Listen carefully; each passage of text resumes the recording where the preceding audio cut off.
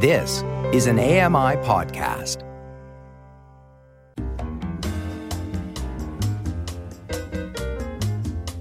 Welcome to My Life in Books, Authors Talking Books, presented by blind writer and broadcaster Red Sale from his home in London, England. Catherine I of Russia was the most powerful woman history ever forgot, until her story was rediscovered by my guest today.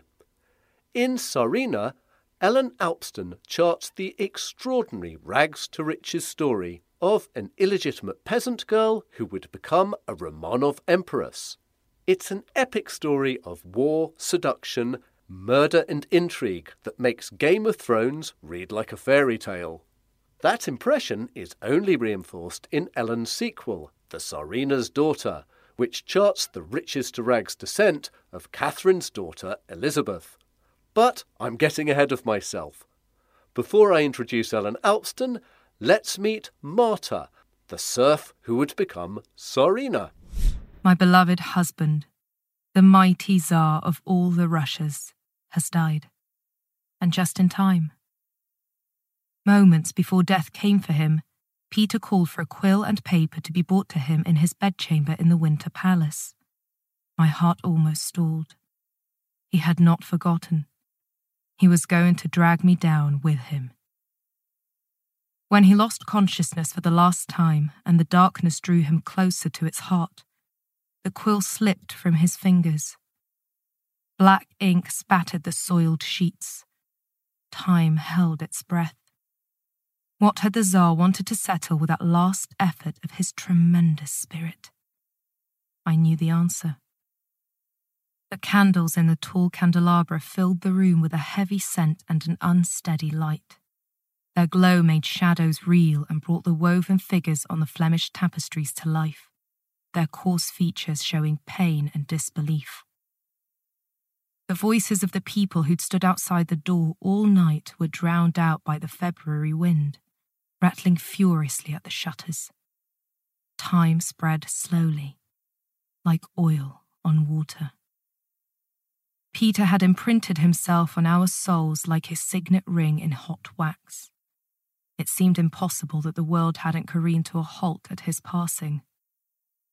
My husband, the greatest will ever to impose itself on Russia, had been more than our ruler. He had been our fate. He was still mine. The doctors, Blumentrost, Paulson, and Horn, stood silently around Peter's bed, staring at him, browbeaten. 5 kopecks worth of medicine given early enough could have saved him. Thank God for the quack's lack of good sense. Anna Cripper narrating Tsarina, written by my guest, Ellen Alpsten. Ellen, welcome to My Life in Books. Thank you so much for having me, or us, should I say. Now, it's important to say that we're going to be talking about Catherine I of Russia, who is not to be confused with Catherine the Great. Yes, I think that was one of the biggest obstacles my girl, as I call Marta, or later Catherine I, faced from the very first moment on, that Catherine the Great is just such a dominating figure in Russian history and in people's mind and imaginary. Even somebody who knows very little about Russia knows about Catherine the Great. And that actually made my Catherine, my heroine of the novel Tsarina, the more interesting for me. Now, we first meet Marta in 1699 when she's a penniless serf growing up in what is modern-day Latvia. Can you briefly take us from there to how and when she met Peter the Great? Briefly is very, very difficult because it takes me about 200 pages before she rose from serf to being Russia's first ever empress, first ever ruling empress. And equally, in a double Cinderella story, she witnesses the transformation of Russia from a backward nation to the beginnings of the superpower we know today. So it took me about 200 pages to make her meet the Tsar. And I think through all these 200 pages, the reader actually said, my God, how on earth will this woman who really suffers every hardship and every humiliation in the world, how is she going to meet the Tsar? This is just not possible. And these 200 pages really demanded all my imagination. Of course, I had the framework of all the research I had done. And this is sort of the step from fact to fiction, that you have this framework of a very stringent research, because all these details have to be right. How they traveled, how they housed themselves, how they dressed themselves, what they ate, how they spoke. Reading Peter the Great's letters, they are an invaluable source. But in that frame, I like Tsarina to move freely, like a modern woman, with emotions.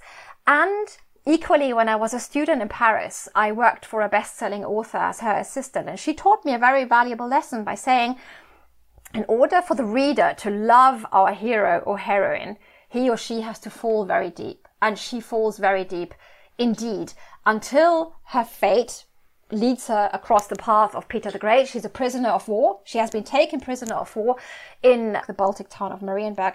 And then, yes, indeed, she meets the young, handsome, determined Tsar of Russia, the world's largest and wealthiest Ram. Dun, dun, dun! And she has had a terrible time, and the only way she has been able to survive is on her wits, living each day as if it was her last. She's naturally blessed by being very eye-catching, which gets her both into trouble but also helps her survive. But there's a kind of animal cunning to her which leads her to seize her chance when she can. Absolutely. She fights for what is hers. She's very loyal, and she believes in family. She believes in friendship. So the fairy tale quality of her life comes through many times in the novel, even at the very end when she finds her family again. And again, this is true, one of the many true facts of this astonishing life story. And life is stranger than fiction, but her physical and psychological strength next to her beauty are just unimaginable nowadays. And yes, as you say it, her relationship to Peter the Great was incredibly multifaceted, and their first encounter in that camp, and describing this camp, was a pleasure, because even today, you know, an army of 100,000 men is a very large army indeed, but 300 years ago this was a horde of an unimaginable size. And the Russian army, shocked by its sheer size, so when she sees that camp for the first time, all these men all these tents waiting for their next marching order, that is a fantastic moment. And when she finds her feet and she realizes that she holds her own destiny in her hand for the first time, because it's her moment to reinvent herself. She's not Marta the serf girl anymore, but suddenly she's in the tent of Menshikov, who is Peter the Great's best friend, and she strikes up a friendship with his lover, Daria. And people like her for who she is, and so she builds on this, what people like her for. This sort of, you know, practical, very crude humor, her strength. She's as strong as a horse. And as you say, she's very, very beautiful and as warm as an animal, as a contemporary observer said. And she is one of the very few people who is prepared to go anywhere near Peter the Great when he has his epileptic fits. Epilepsy carried a suspicion of possession back in the 17th century and terrified people, and yet she is strong and practical enough to be able to help him then, and that helps forge their relationship too. Absolutely. Peter the Great was a very traumatized person and a very strong personality, of course, not surprising to say. So at times while writing the novel Tsarina, I had to put Peter the Great very firmly in the corner and say, there you stay, and this book is not about you. But Catherine was not afraid. In my book, I give her a first exposure to epilepsy. So at that moment, she learns how actually to deal with a fit and a seizure. She doesn't deal with it in medical ways, but she deals with it with all the heart and all the warmth and all the physical strength she possesses, because the life she had, she was not a dainty little woman. And even in the novel, I actually model her sort of on a young Sophia Loren, a handsome woman, strong-boned, a strong woman. And so when Peter the Great suffers these epileptic fits and this man of 7 feet tall starts, thrashing around with his arms and legs and hitting and foaming from his mouth and having the most terrible contortions, she just takes his head and pushes it deep down into her fabulous cleavage and holds him there. Holds him, just until he calms. And it is this strength and this courage that deeply attracted Peter the Great. He who had been so deserted and who had suffered so much trauma, he had found a strong, true person he could always rely on.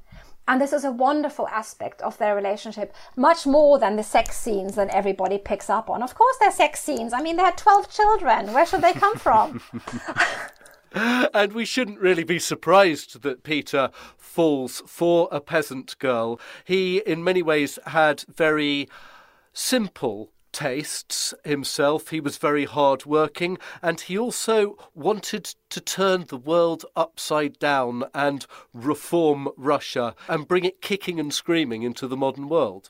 That's absolutely, you say it wonderfully, Red, kicking and screaming, because Peter the Great rose at 3 or 4 o'clock in the morning and just sent out letters in all direction of the compass, in all direction of the sky, to his generals, to his envoys, to tradesmen, to other great thinkers of the West. And these letters are peppered with now, immediately, I told you yesterday, do this. So you just feel the urge that drove him, this awareness of his task, his overwhelming task, and equally how limited time is to make everything happen that he wants to make happen. So you are absolutely right, and many historians agree in that him choosing Marta first as a mistress, then giving her the name of Catherine Alexeyevna, and finally marrying her and crowning her 20 years into their relationship, declaring her his successor, without verbally doing so,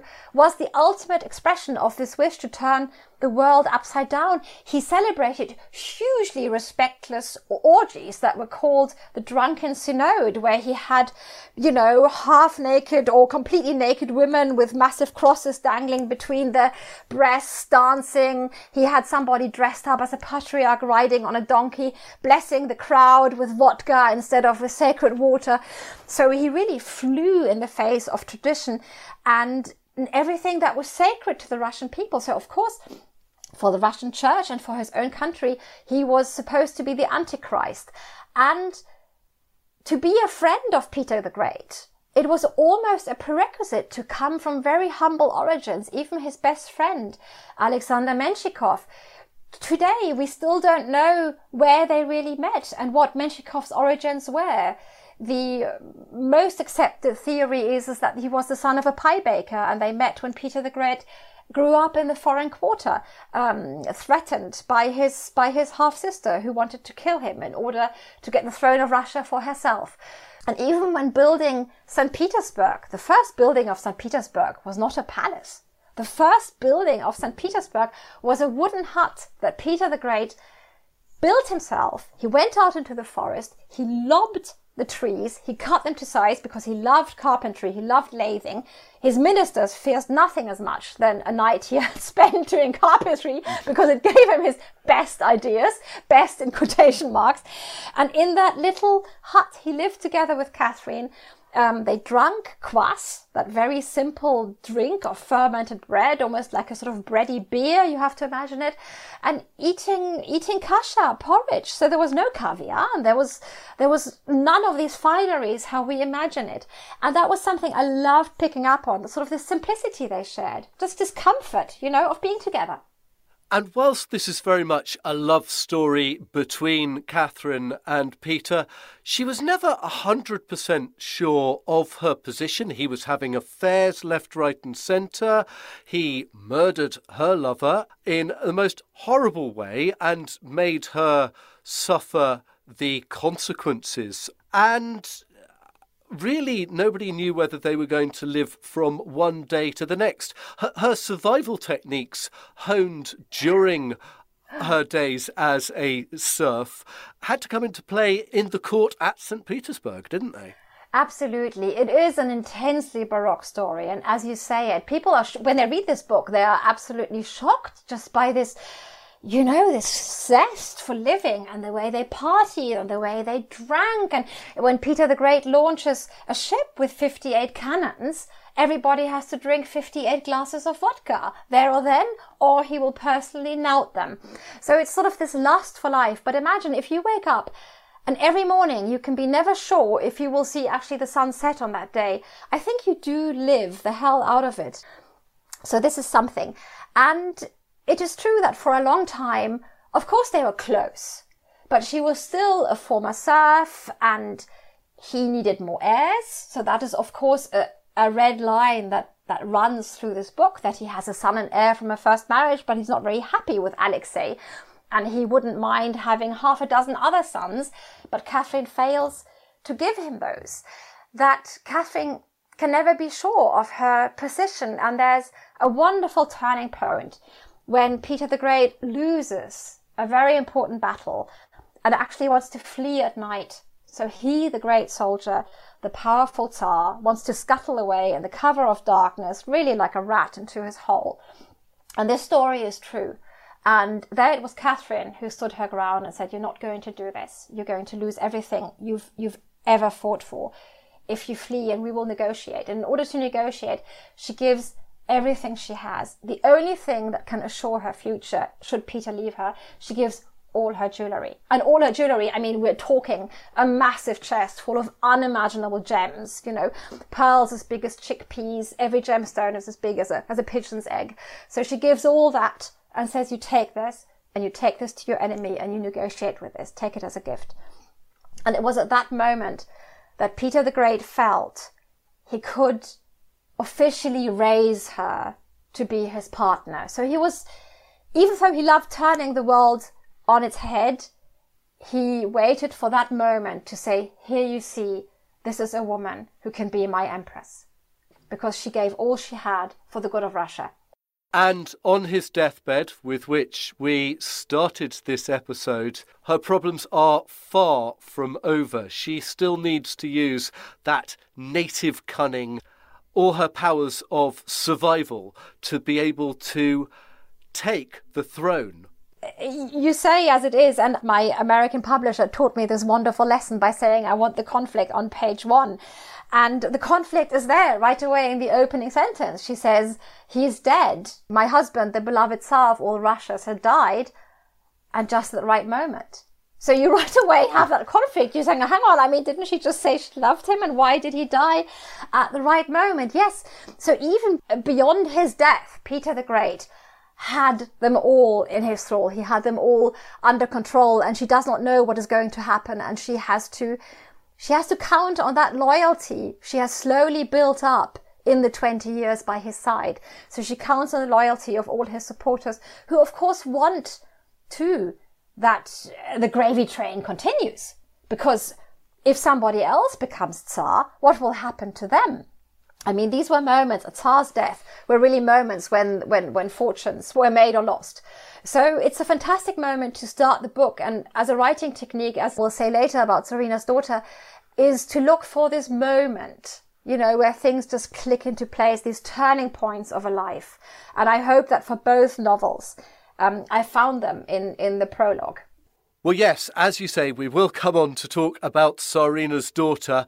Catherine was to rule for just 2 years, and then upon her demise, there would be another power struggle, and her daughter Elizabeth would have quite a fight on her hands. Yeah, it's wonderful that you see that, Red, because she really, while I wrote the novel, I realized, God, she's living the inverse of her mother's destiny. So her mother, as you say, rose from serf to empress, witnessing the transformation of Russia from a backward nation to the beginnings of the superpower we know today. And Elizabeth was born to these unimaginable riches, the younger, second, incredibly pretty daughter of Peter the Great and Catherine I. What a heritage, what parents to have. Can you imagine Peter the Great doing bedtime? It's almost as harrowing as Henry VIII doing bedtime. So you wonder about it. So she was born to these unimaginable riches, and then following her parents' death fell practically to a life reduced to rags, and from those rags she rose to be a real Romanov. Yes, if we thought that Catherine I was a one-off as far as being a survivor and a hard nut to crack is concerned, her daughter Elizabeth gives her a very, very close run for her money.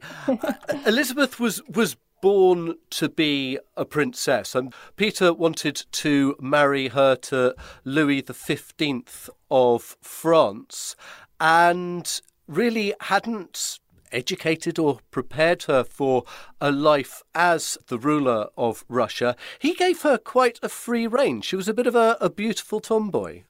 Yes, it's very surprising for a man and a ruler who worried so much about the future of his country and educating his people and establishing what were the first schools in Russia, that actually these two daughters who survived childhood and grew into adults had a very free, almost Rousseau-like upbringing, in a way that they were mostly left alone in a big timber palace out in the countryside with a very rudimentary staff of a nanny and a cook and a couple of valets. And there they ran completely free. Did they actually learn to write and read properly? Probably her elder sister loved reading, while Elizabeth abhorred it. So even this idea that his daughter, who actually was born out of wedlock because Peter the Great married Catherine I only after the birth of these two girls. So both girls were considered born out of wedlock, which came to haunt Elizabeth later when her parents died and the question arose who should rule Russia. Even the idea that she should be married to Louis XV, to Versailles, the world's most exacting, sophisticated, most vicious court.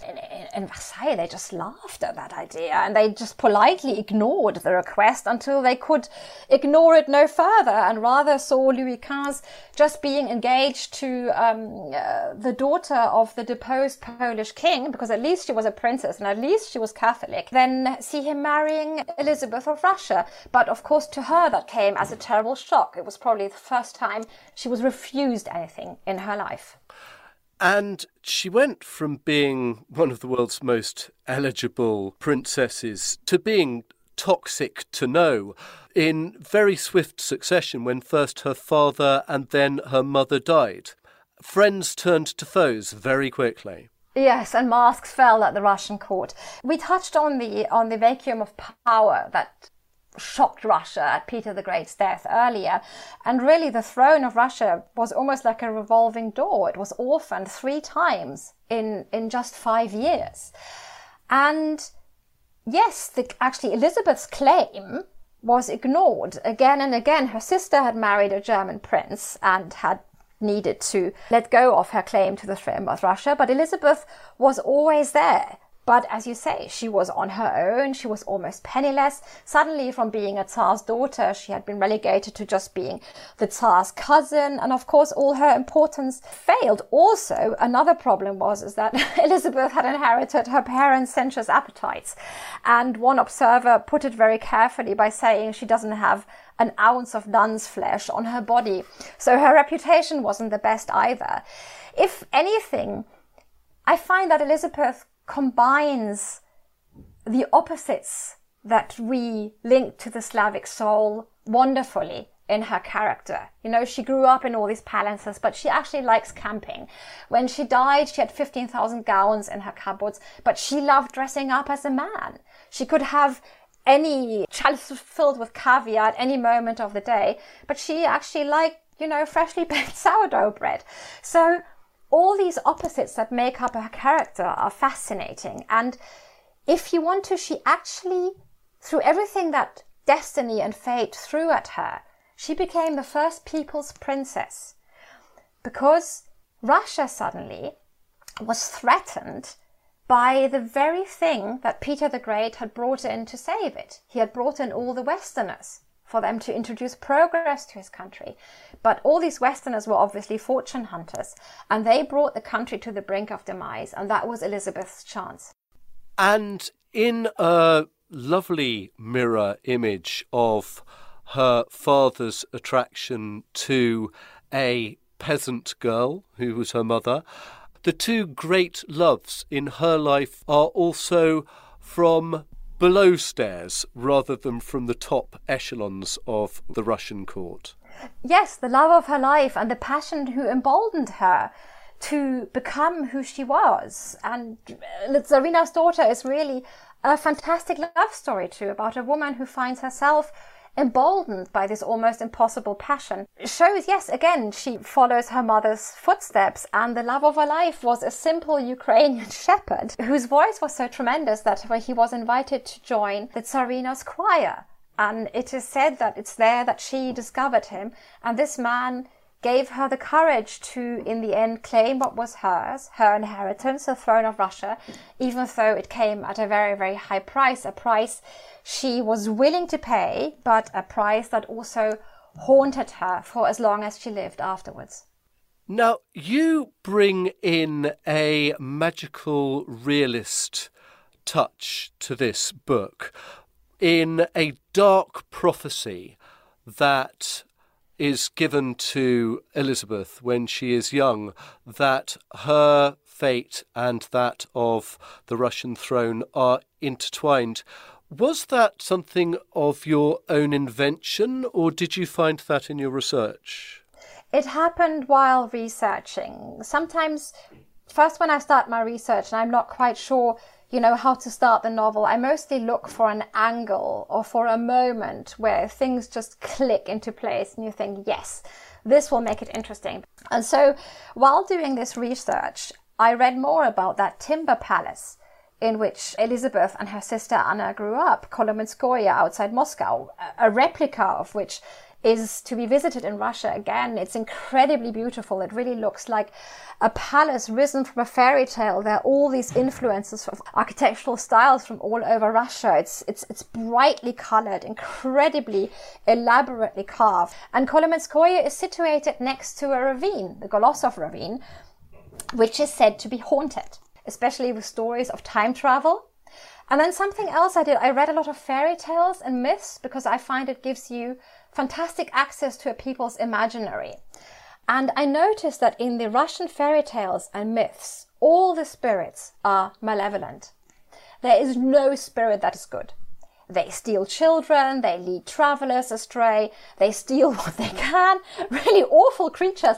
And that tells you something about a people's relationship with their nature and the natural world, with this very harsh express season, that very cold, long, dark winter, the brief spring, the summer that is this burst, this frenzy of festivities and fertility, and then finally the autumn, which is again sliding into these dormant months, if you want so.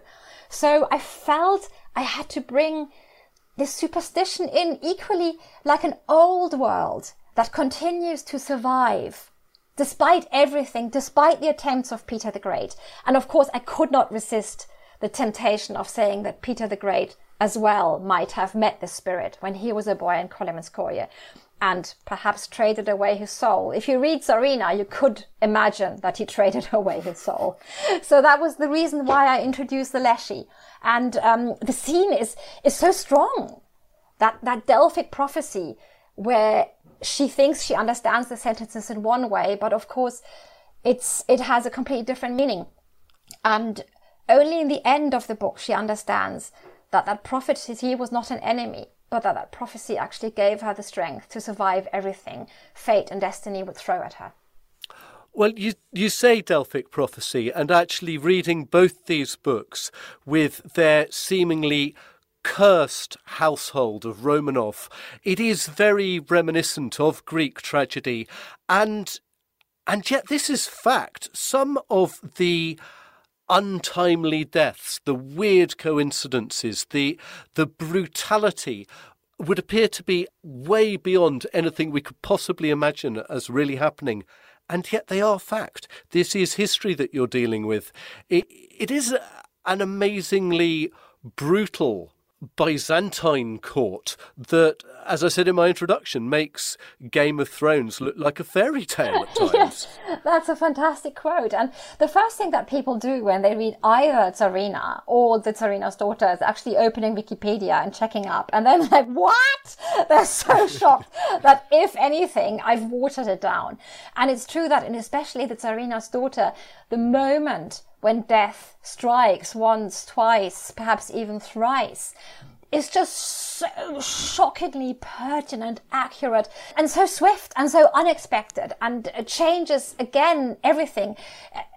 You know, when she shares her first kiss with the shepherd, it's such a beautiful love story, how they meet and how they are in that monastery. And she says, after a life of quicksand, I stepped on firm ground. This is really how I imagine that love to have been. And he was her companion for her life. For the 20 years she ruled as an empress, he was always by her side. And they were said to have married in secret. And even Catherine the Great writes in her diaries of when she was Elizabeth's niece-in-law, she writes, no man in Russia was ever as liked as him.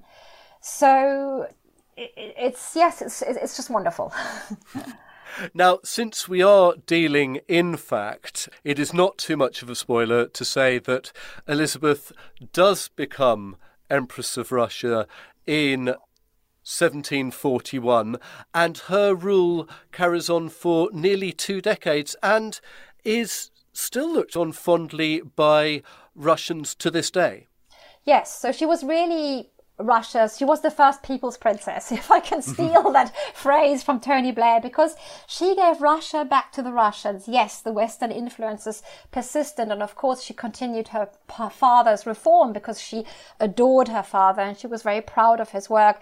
And if anything, she had acted how she did because Russia was threatened to actually fall under a completely German rule and be submerged by these Westerners who would plunder and exploit her beautiful country. So that's what she did. And if you look at the legacy beyond that, she was the first ruler ever to abolish the death penalty, which was immensely forward-thinking. Had she witnessed too much cruelty herself?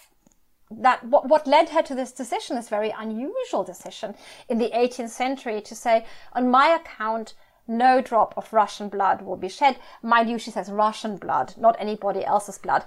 But even when she takes her vengeance later on her biggest enemy, Baron Ostermann, who was a German who rose to huge prominence under her father, a very clever man, a very gifted man, who for some reason turned against Elizabeth and never saw her talents and her possibilities, even then, she mutes his death sentence to banishment in Siberia. So this is her legacy. Her mother's legacy is to have sponsored the ships of Vitus Bering when he wanted to go exploring. So the fact that Alaska was for a long time Russian is actually thanks to Catherine I of Russia by sponsoring his expedition, very much as Isabella of Castile sponsored Columbus. So both women have left tremendous traces in the Russian history, and of course opening the door again for Catherine the Great. That is the last legacy of Elizabeth of Russia, that she invited this destitute little German princess into the country to marry her nephew, a princess who was called Sophie and whom she baptized in honor of her own mother, Catherine Alexeyevna. Now, Ellen, as we've said, Catherine I and her daughter Elizabeth ushered in a century of female rule in Russia in the 18th century. And after Elizabeth died, there was another power struggle within Russia. And I know that you must have been tempted to go on and start writing the history of Catherine the Great, but I believe you've decided to go back in time for your third novel. Of course I was tempted, because it would have been the logic thing to do. Who comes next? But then, you know what tempted me so much about Tsarina, when I discovered her story, aged 13, reading just a chapter in a book about Germans and Russians, about this serf girl who rose to being Russia's first empress. What tempted me about her was that there was no other book about her, no thesis, no biography, no novel. I love this idea that she was actually lingering in the shadows of history, almost like Tutankhamun waiting for Howard Carter. I felt Catherine I was waiting for me, and whatever I'll do later, or whatever I'll write more, I know that Tsarina and the Tsarina's daughter will always be at the heart of my creation. So I almost felt I wasn't ready for Catherine the Great yet, because I never saw myself as a novelist who would write the 25th novel about Anne Boleyn and Henry VIII, as fascinating as the story is and as wonderful as the Philippa Gregory novels, or indeed Hilary Mantel's novels are. I would like to go where nobody has been before, and I'd like to create my own worlds. And I had this fantastic quote of Nikita Romanov, an uncle of Peter the Great, or an uncle of Tsar Alexis already, his father, who said in 1633, the Romanovs are as cursed. Our men are as meek as maidens, and our women are as wild as wolverines. And so I thought, what a fantastic quote. And why is he saying that? So yes, what I'm writing at the moment, book 3 of the Tsarina series, which will hopefully be a quartet of novels, even though I've got material for 7 books, is I'm going back in time, and it's a prequel to Tsarina. I am looking at the women who made Peter the Great possible. Now, I can't tell too much. I'm about halfway in writing the novel, but this time I've got 2 fabulous heroines, complete. They're both really kick-ass, pardon my language, but that's what they are. And we are witnessing this ferocious fight for the throne of Russia between my 2 heroines. And it's a pleasure to write. It's very interesting to suddenly have 2 people in whose head you are and in whose voice you tell the story. But it makes it tremendously interesting as well. Why do you think these stories have remained untold? I wonder, possibly, of course, the Tudors are for an English-speaking audience fantastically interesting, because it's just very close. It's close to home. It's something people have heard about. But these are stories nobody has ever heard about, and then they're almost shocked that they've never asked themselves, how did Peter the Great come to be who he was? Who was Catherine the Great? Who invited her in? How was it possible that she even had the idea of seizing power from her husband, who was actually entitled to the throne? Equally, Russia is once more the mystery wrapped in a riddle inside an enigma, or how is it that Winston Churchill says it? So it is just this behemoth of a country you have to dare to approach. You cannot do things by half measure. Likewise, my research, I researched for a year before I dared writing the opening sentence. I had no idea which world of Tolkien-esque dimensions would await me, would lure me in, and will never let me go. But I'm fine with that. You know, if this is my life's creation, I'm perfectly okay with that. So it's something, it's scary. You have to dare. And you have to dare my books. Many readers say that. They say this is not for the faint of heart. It's something that moves you. It's something you will never forget once you've read it. Do you think it's also got to do with the fact that even though we are witnessing very strong female rule, the overarching power within Russia is patriarchal?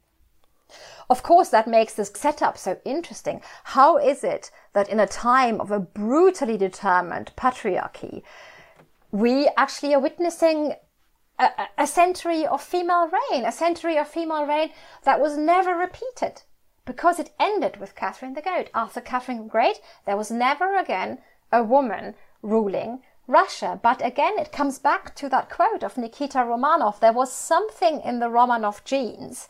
And in the Tsarina's Daughter, she actually says it. Romanov men are of much weaker stock than Romanov women, even if nobody dares saying that aloud. And the fact that following Catherine the Great, there were so many male offspring suddenly, is due to the fact that Catherine the Great's son was actually not sired by her husband, but by her lover. So there was access to a different gene pot, and the male Romanov line actually ended with Catherine the Great's husband. We can hear your sense of ownership of these stories, your passion for them. You call them your girls. And I know that you were equally determined that the books should be brought to life authentically as audiobooks, and had quite a lot to do with the selection of the narrator. Can you tell us a bit about that? Yes, it was a huge casting. So Bolinda won the rights for the audiobooks, and I was so grateful because they are a fantastic publisher who go to great lengths to be authentic in their choice of voices. And so they found this Anglo-Russian actress, Anna Kripa, who just brings the stories to life with so much soul and so much stamina.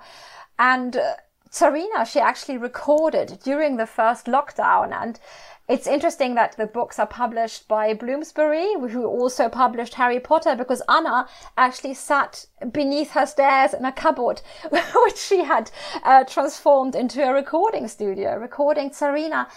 And an audiobook is something magical. I love listening to her. I love how she pronounces the words, and it almost, it gives me goosebumps, because actually audiobooks take you back to the old way of storytelling.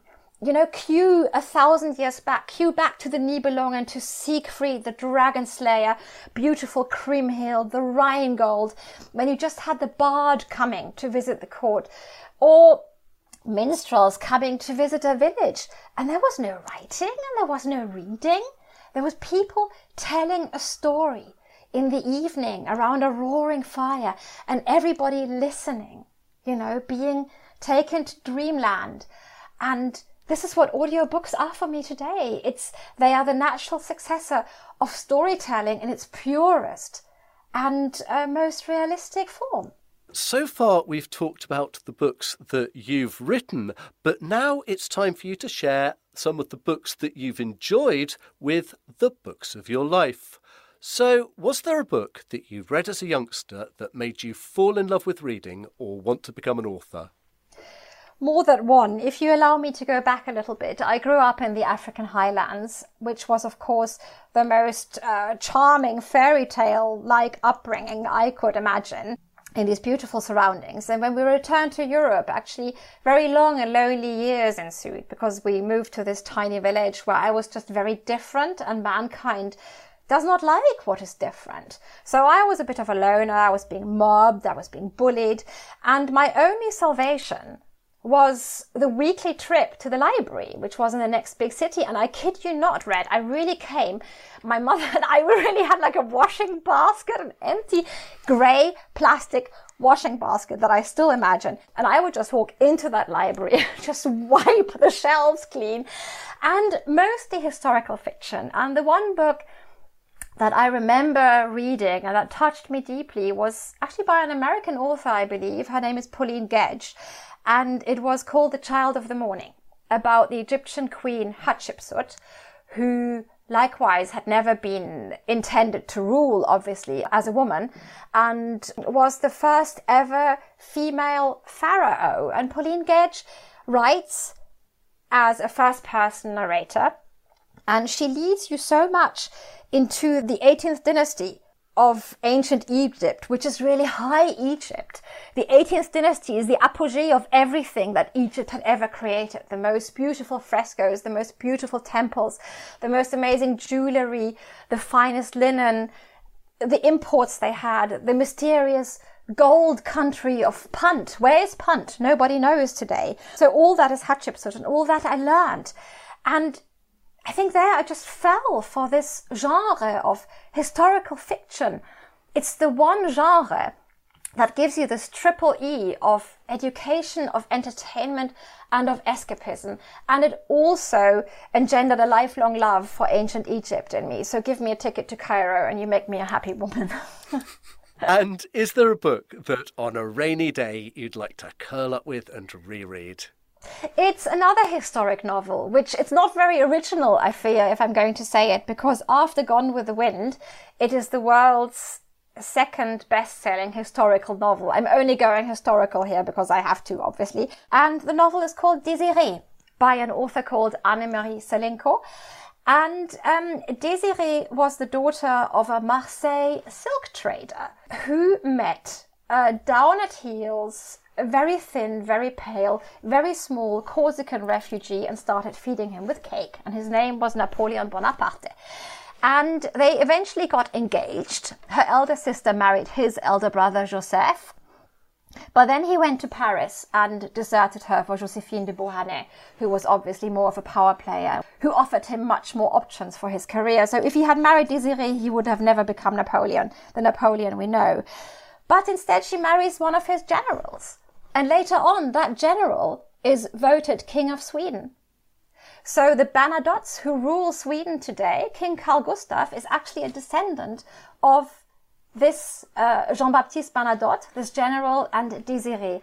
And the book is written in form of a diary, and she just has the most wonderful voice. She's so sweet, and she's so upright, and she's so full of feminine wiles in the same time. She's a little bit like Audrey Hepburn in A Roman Holiday. So a wonderful character, and a little bit like Tsarina, perhaps for my readers today. It was a part of history I didn't know so much. The making of Europe through the Napoleonic Wars is fantastic. It's like a female Sharp, but written with a lot of charm and a lot of heart. So I love it. What a lovely, lovely thought. I like that. That's wonderful. And finally, is there a book you've read recently that you'd like to share with the listeners? A book that I read recently and that I had to read very, very slowly because it was so strong and so touching in so many ways is, again, an American novel, and it's All the Light We Cannot See. And both the main characters, the girl who's visually impaired, I can't remember, is she born blind? Does she become blind later? Yeah. Yes. And equally this German, very talented boy, who's a quintessential German boy, because he has all that huge propensity for beauty and for creation and for poetry and for knowledge in his soul. And at the same time, the only way to realize all his desires is to bond with the evil. In a way, he sells his soul in a Faustian pact because his only chance of education is to go to a Nazi academy and to witness, you know, the brutal demise of his best friend, just because he's not as strong and he's not as hard as iron, not as tough as leather, and as fast as a greyhound, as the Germans used to say. That is terrible. And actually, that link through her uncle's very early podcast, you know, it's like an early version of a podcast he listens to, these explanations that come from Saint-Malo, and how they, in the end, they come together. It is just so beautifully written and so heart-rending. It's a truly unique novel, I find. Ellen Alpsten, thank you so much for sharing your passion for reading and some wonderful insights into your two fantastic historical novels with the listeners today, and for being a guest on the show. Well, thank you so much for having me, and I hope that you love my girls as much as I do.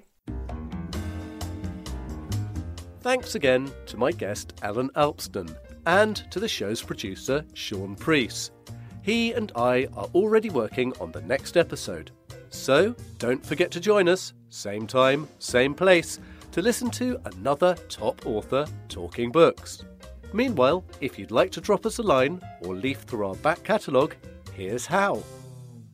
Keep in touch with Red by emailing feedback@ami.ca or leave a voicemail on 844-971-1999 and share your favorite reads. And don't forget, you can listen again to this episode and every episode of this program by visiting ami.ca and searching for My Life in Books, or find us in whatever podcast player or smart device you use.